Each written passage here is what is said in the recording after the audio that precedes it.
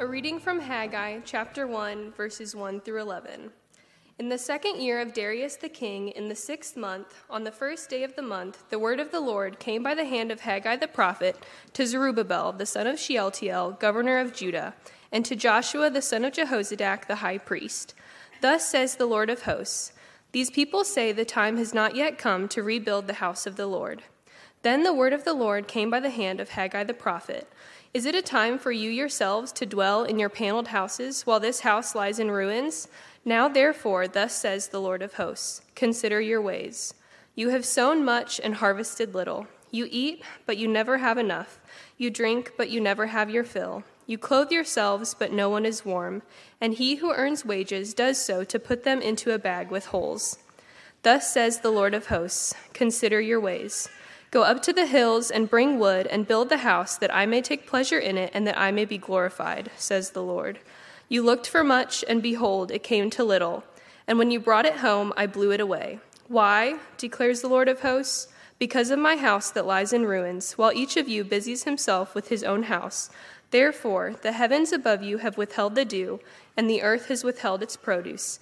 And I have called for a drought on the land and the hills, on the grain, the new wine, the oil, on what the ground brings forth, on man and beast, and on all their labors. The word of the Lord. Good morning. Thank you, Adele. One housekeeping note before we get started. Just wanted to note Ed and Wendy Rumbold are here. They are all the way in the back. They are missionary students in Slovakia. You guys are here for 2 weeks, is that right? So welcome home. So today, another housekeeping note. Yes, I'm gimping around. For those of you over here, don't get old. It's just, this song is true. What a drag it is getting old. Just wanted to settle that. I might be a little more sedentary than I normally am. So today we're starting a 5-part series on Haggai.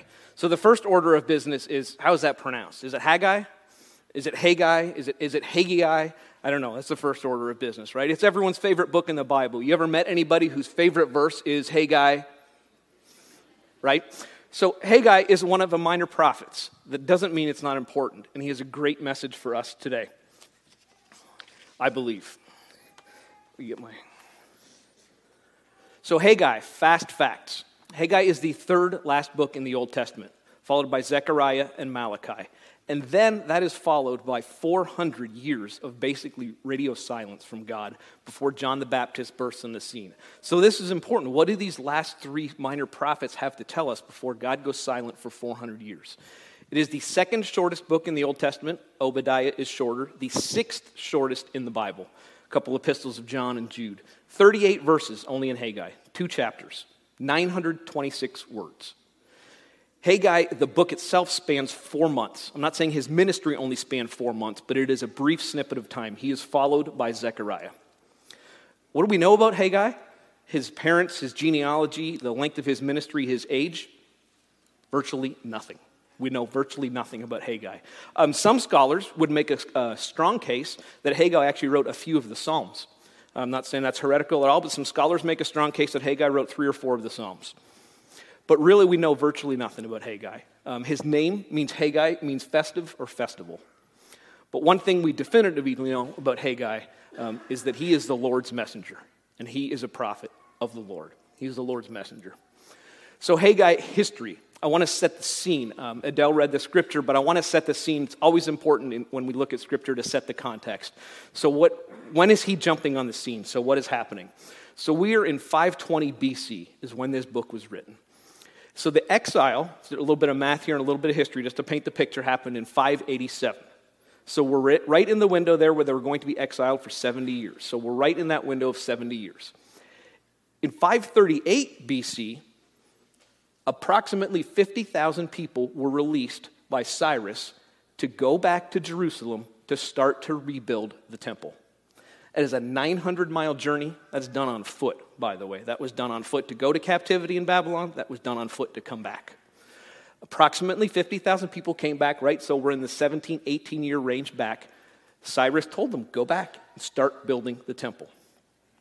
They did. The temple had to start to be rebuilt. The foundation was built, the altar was built, and sacrifices were actually reinstituted at that time. Not 520, but at 538 when they started. However, work stopped.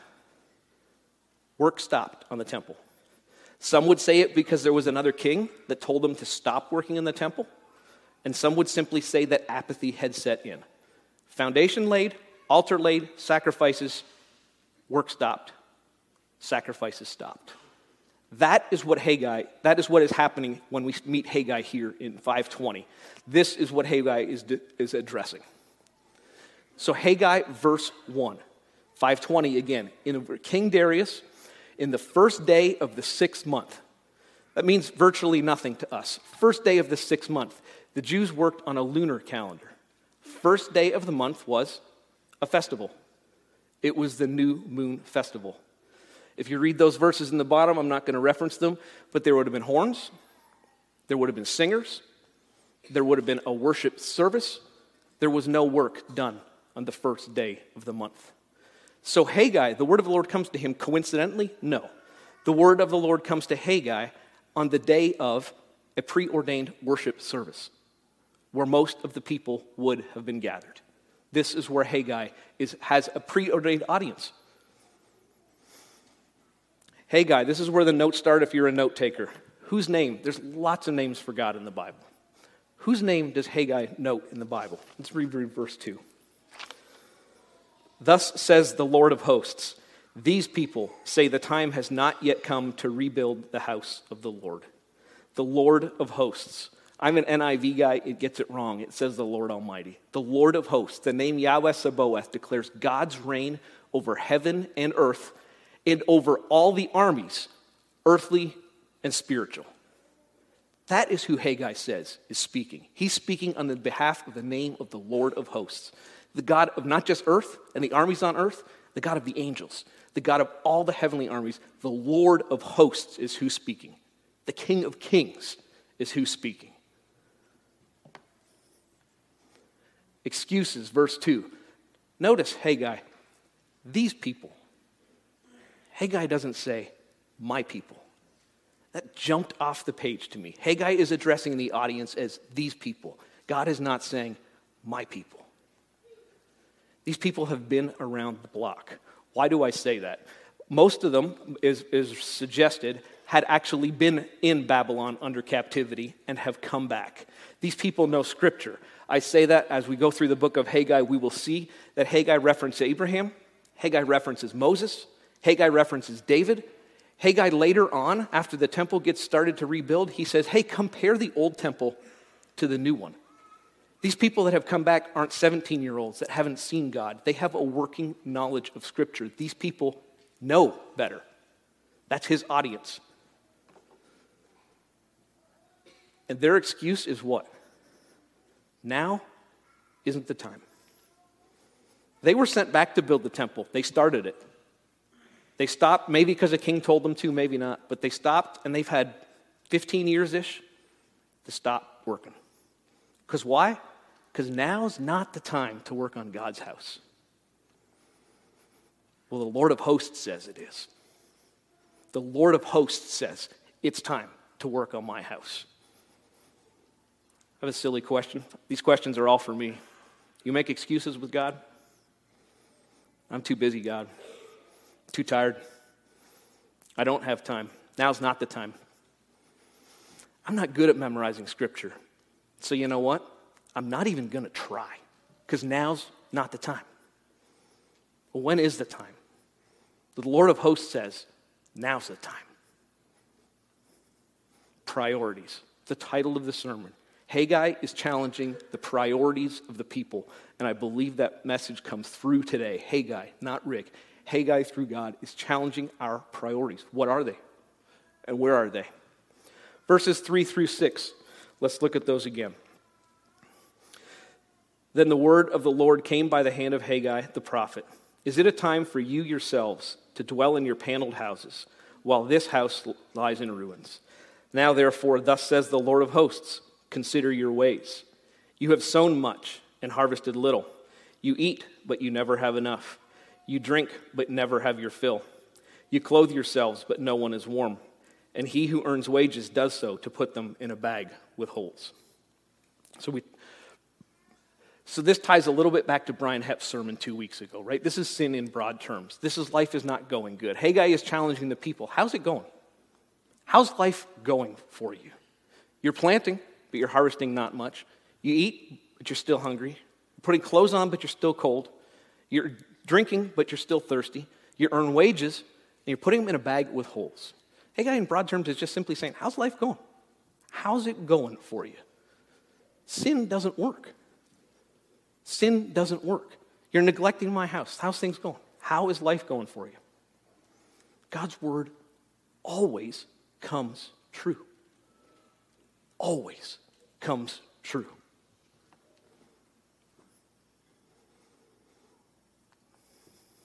Verses 7 and 8. Haggai takes kind of a gear change here. He goes from kind of hitting on the people hard, challenging them with a lack of or their feeble excuse. He hits them on life and how things are going. And Haggai makes a positive gear change here in verse 7 and 8. And let's look at that. Thus says the Lord of hosts, consider your ways. Go up to the hills and bring wood, and build the house that I may take pleasure in it, that I may be glorified, says the Lord. We see the name again, Lord of hosts. Haggai keeps hitting that home. Who is he? Who's talking? The King of Kings is talking. The God of the armies, heaven and earth. The Lord of hosts is talking. And he says, consider your ways. We see that again. We see it again in Haggai later past this chapter. Go build my house. I've got an idea. Go build my house.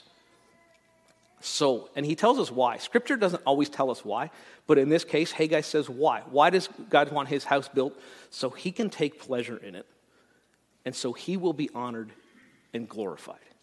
Go get the wood and go do it. He gives them a very simple plan. Go do it. Come back to me, you might say he's saying. He's saying, come back. Change your priorities from your house. You've done a nice job building your house, but how's life going for you? Not so good. Build mine. Go get some wood and put the time and energy that you put into your houses, put it into mine.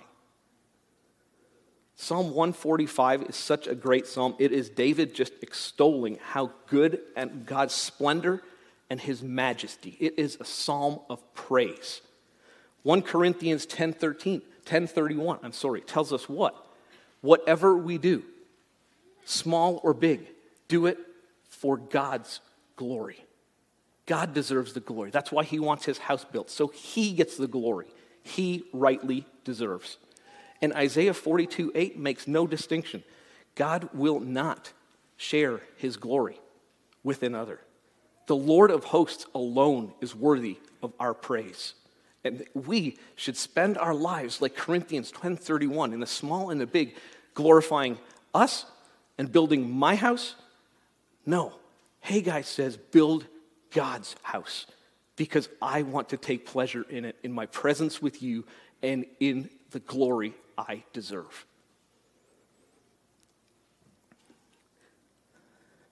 Haggai 9-11. I will read that again, I'm sorry.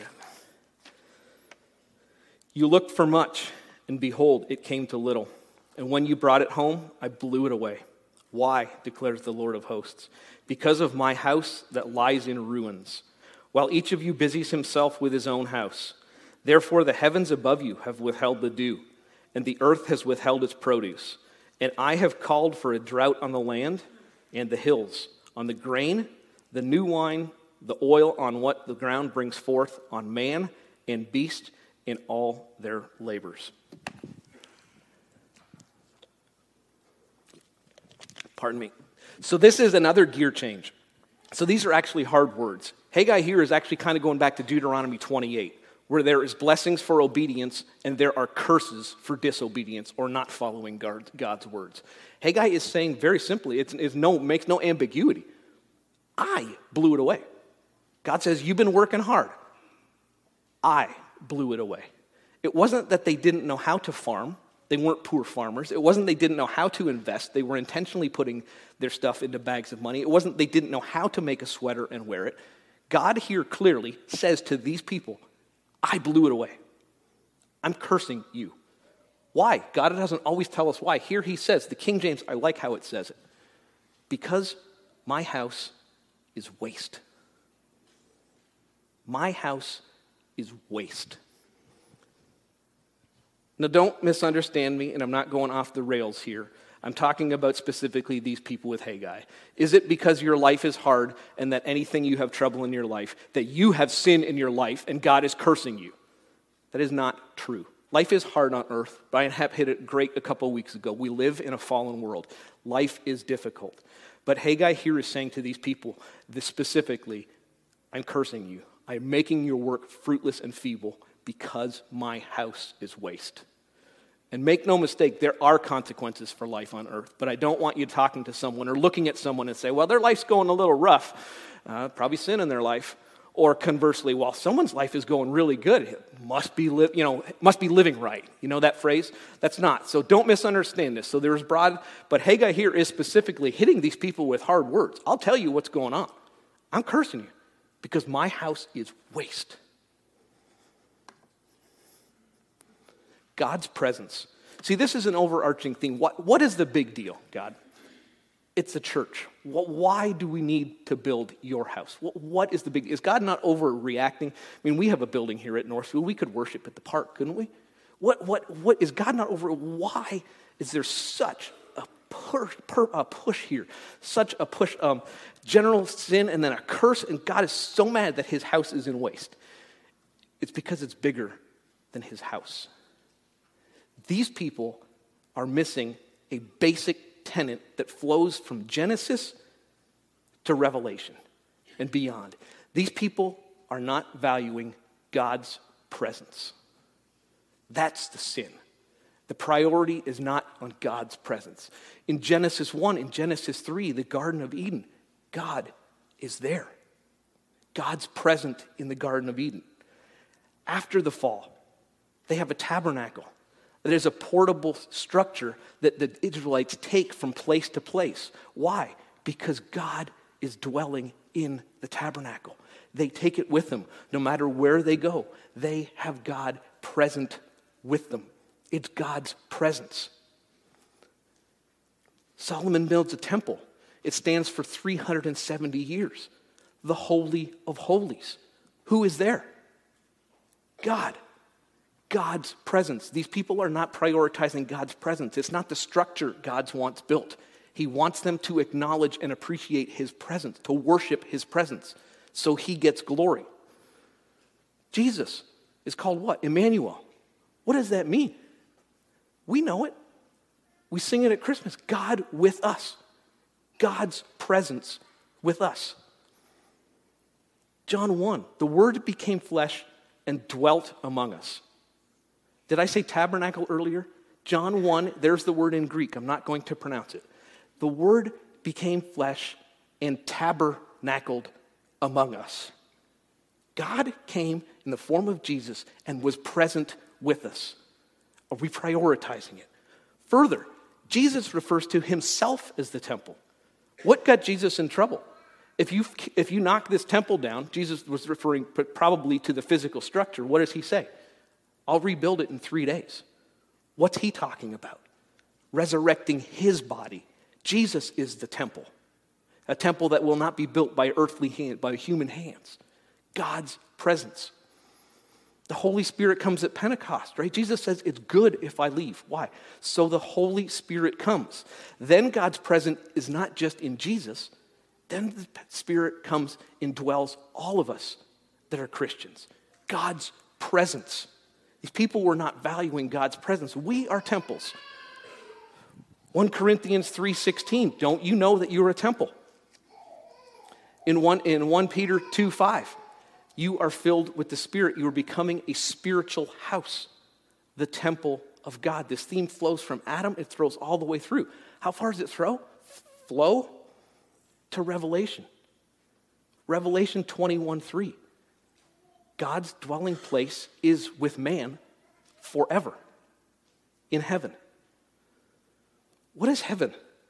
Is heaven endless rounds of golf for me? Is heaven seeing a loved one that's passed before? There might be an element to that. There's not an element of golf in heaven, I don't believe. But what is heaven? Heaven is eternity in God's presence. If I don't value God's presence here on earth, what the world would I want to spend eternity with him for? Do we value God's presence? That is what Haggai is hammering home to these people. It's not rebuild the temple in terms of a brick on a stone.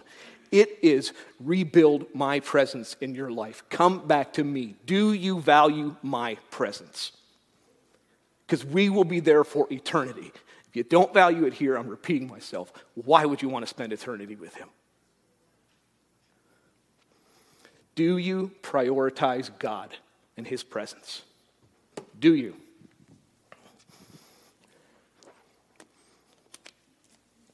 Because the Lord of hosts, again, he prioritized you. The Lord of hosts prioritized you. How do I know that? Before I formed you in the womb, before I knew you. What is man, Psalm 8? What is man that the Lord of hosts is mindful of him? When I was still a sinner, Christ died for me. Jesus, what did it cost? Well, it didn't cost God much. You kidding? Jesus, the night before, said, God, I don't want this. I don't want this. I'll do it, but I don't want it. Cost a tremendous price. And thank God that he did that for us. And the Lord of hosts prioritized you to this point. Vic mentioned it earlier. None that God gave Jesus did he lose. None. You were a priority to the Lord of hosts. And as my response, now's not the time. I'm building Rick's house. It's what Haggai is challenging these people with. I'm working on my house. Okay. So this is a gear change, and hopefully I can bring it home for you. That is Half Dome. That is the most famous peak in Yosemite National Park. You can get all the way to here. They put chains up in the summertime because you can't walk that slick slope because it's basically on an angle like that. So you can actually get there. It is a 15-mile hike.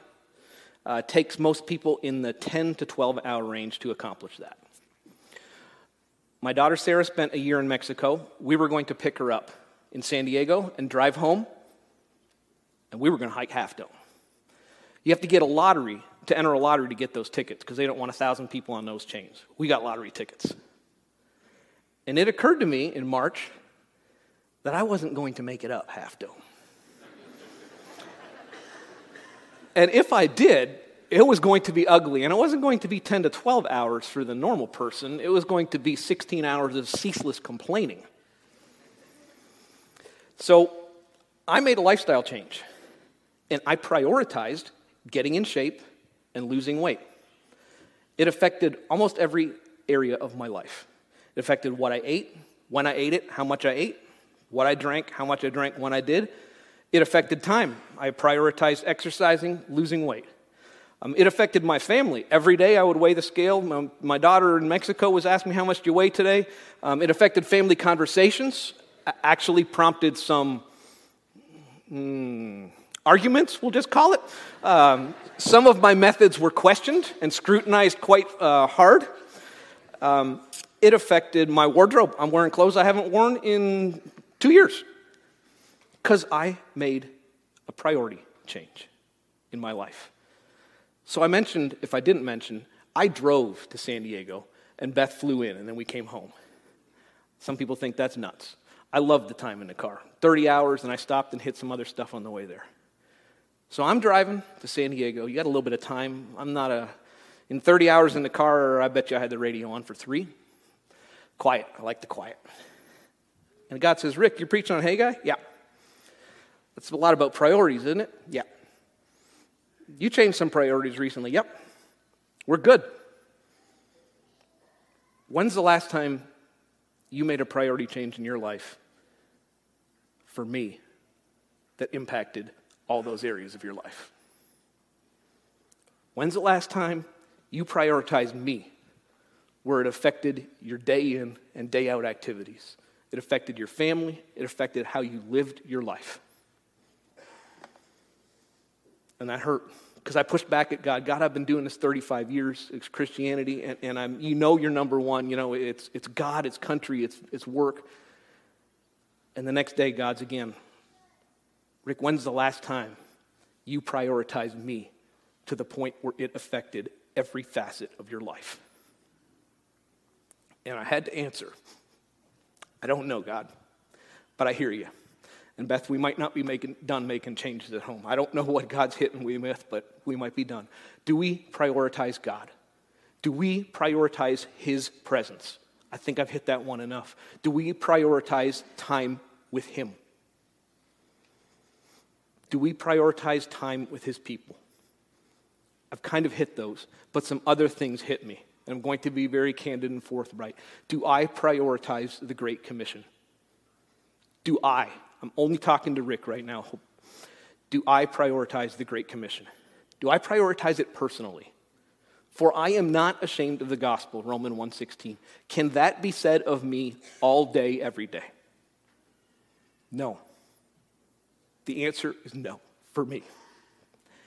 Because do I actively seek out opportunities at work where I am to actively seek them out, consciously seek them out to share the gospel? Or do I do it as let them play? And when the opportunity so perfectly presents itself, I say a nice choice word that someone might indicate that Rick's a Christian, and I'm done and I leave it. Do I prioritize the Great Commission personally in my life? Do I prioritize it globally? When, talking to me, is the last time God challenged me so hard on this? You worked hard, you sacrificed to lose that weight. God says, when is the last time you gave? I'm talking about money, until it hurt. Rick, when's the last time you gave money until it hurt to further my kingdom? And actually, I wish that was the end of it, because I think God's next question to me was, when was the first? Do I prioritize the Great Commission? Revelation 7:9. Every tribe and tongue will be there. When's the last time I prioritized that? Priorities. Do I prioritize His Word? Do I actually prioritize His Word? Do I memorize it? Psalm 119:11. Thy word have I hid in my heart. Well, God, I'm not good at memorizing Scripture. Excuses, just like the people with Haggai. So I'm not going to try. Thy word. When is the last time I prioritized that?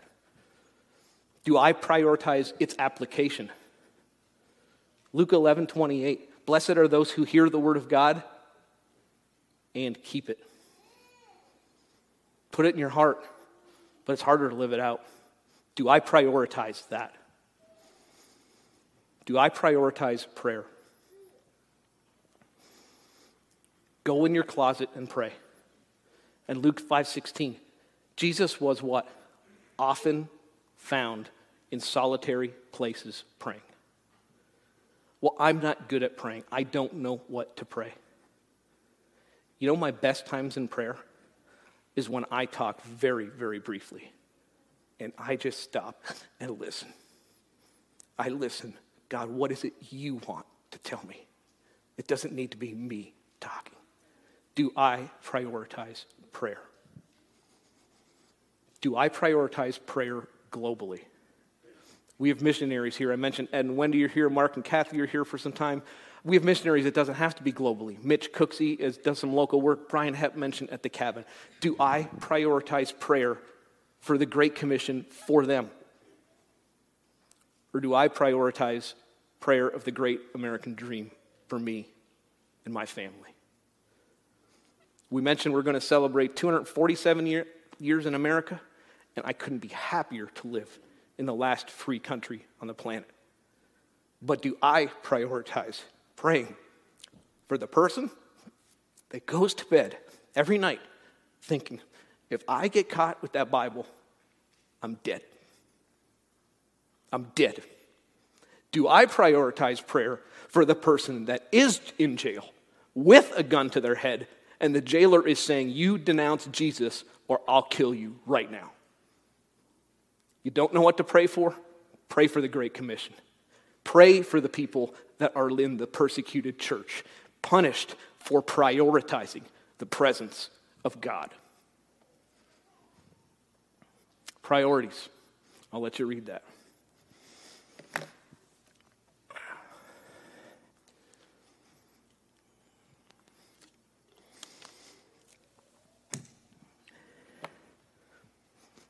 Priorities.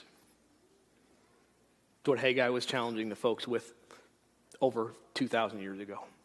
That's for us today, folks. Priorities. It's simple. Haggai's message is not complicated. Does his presence, do we value it?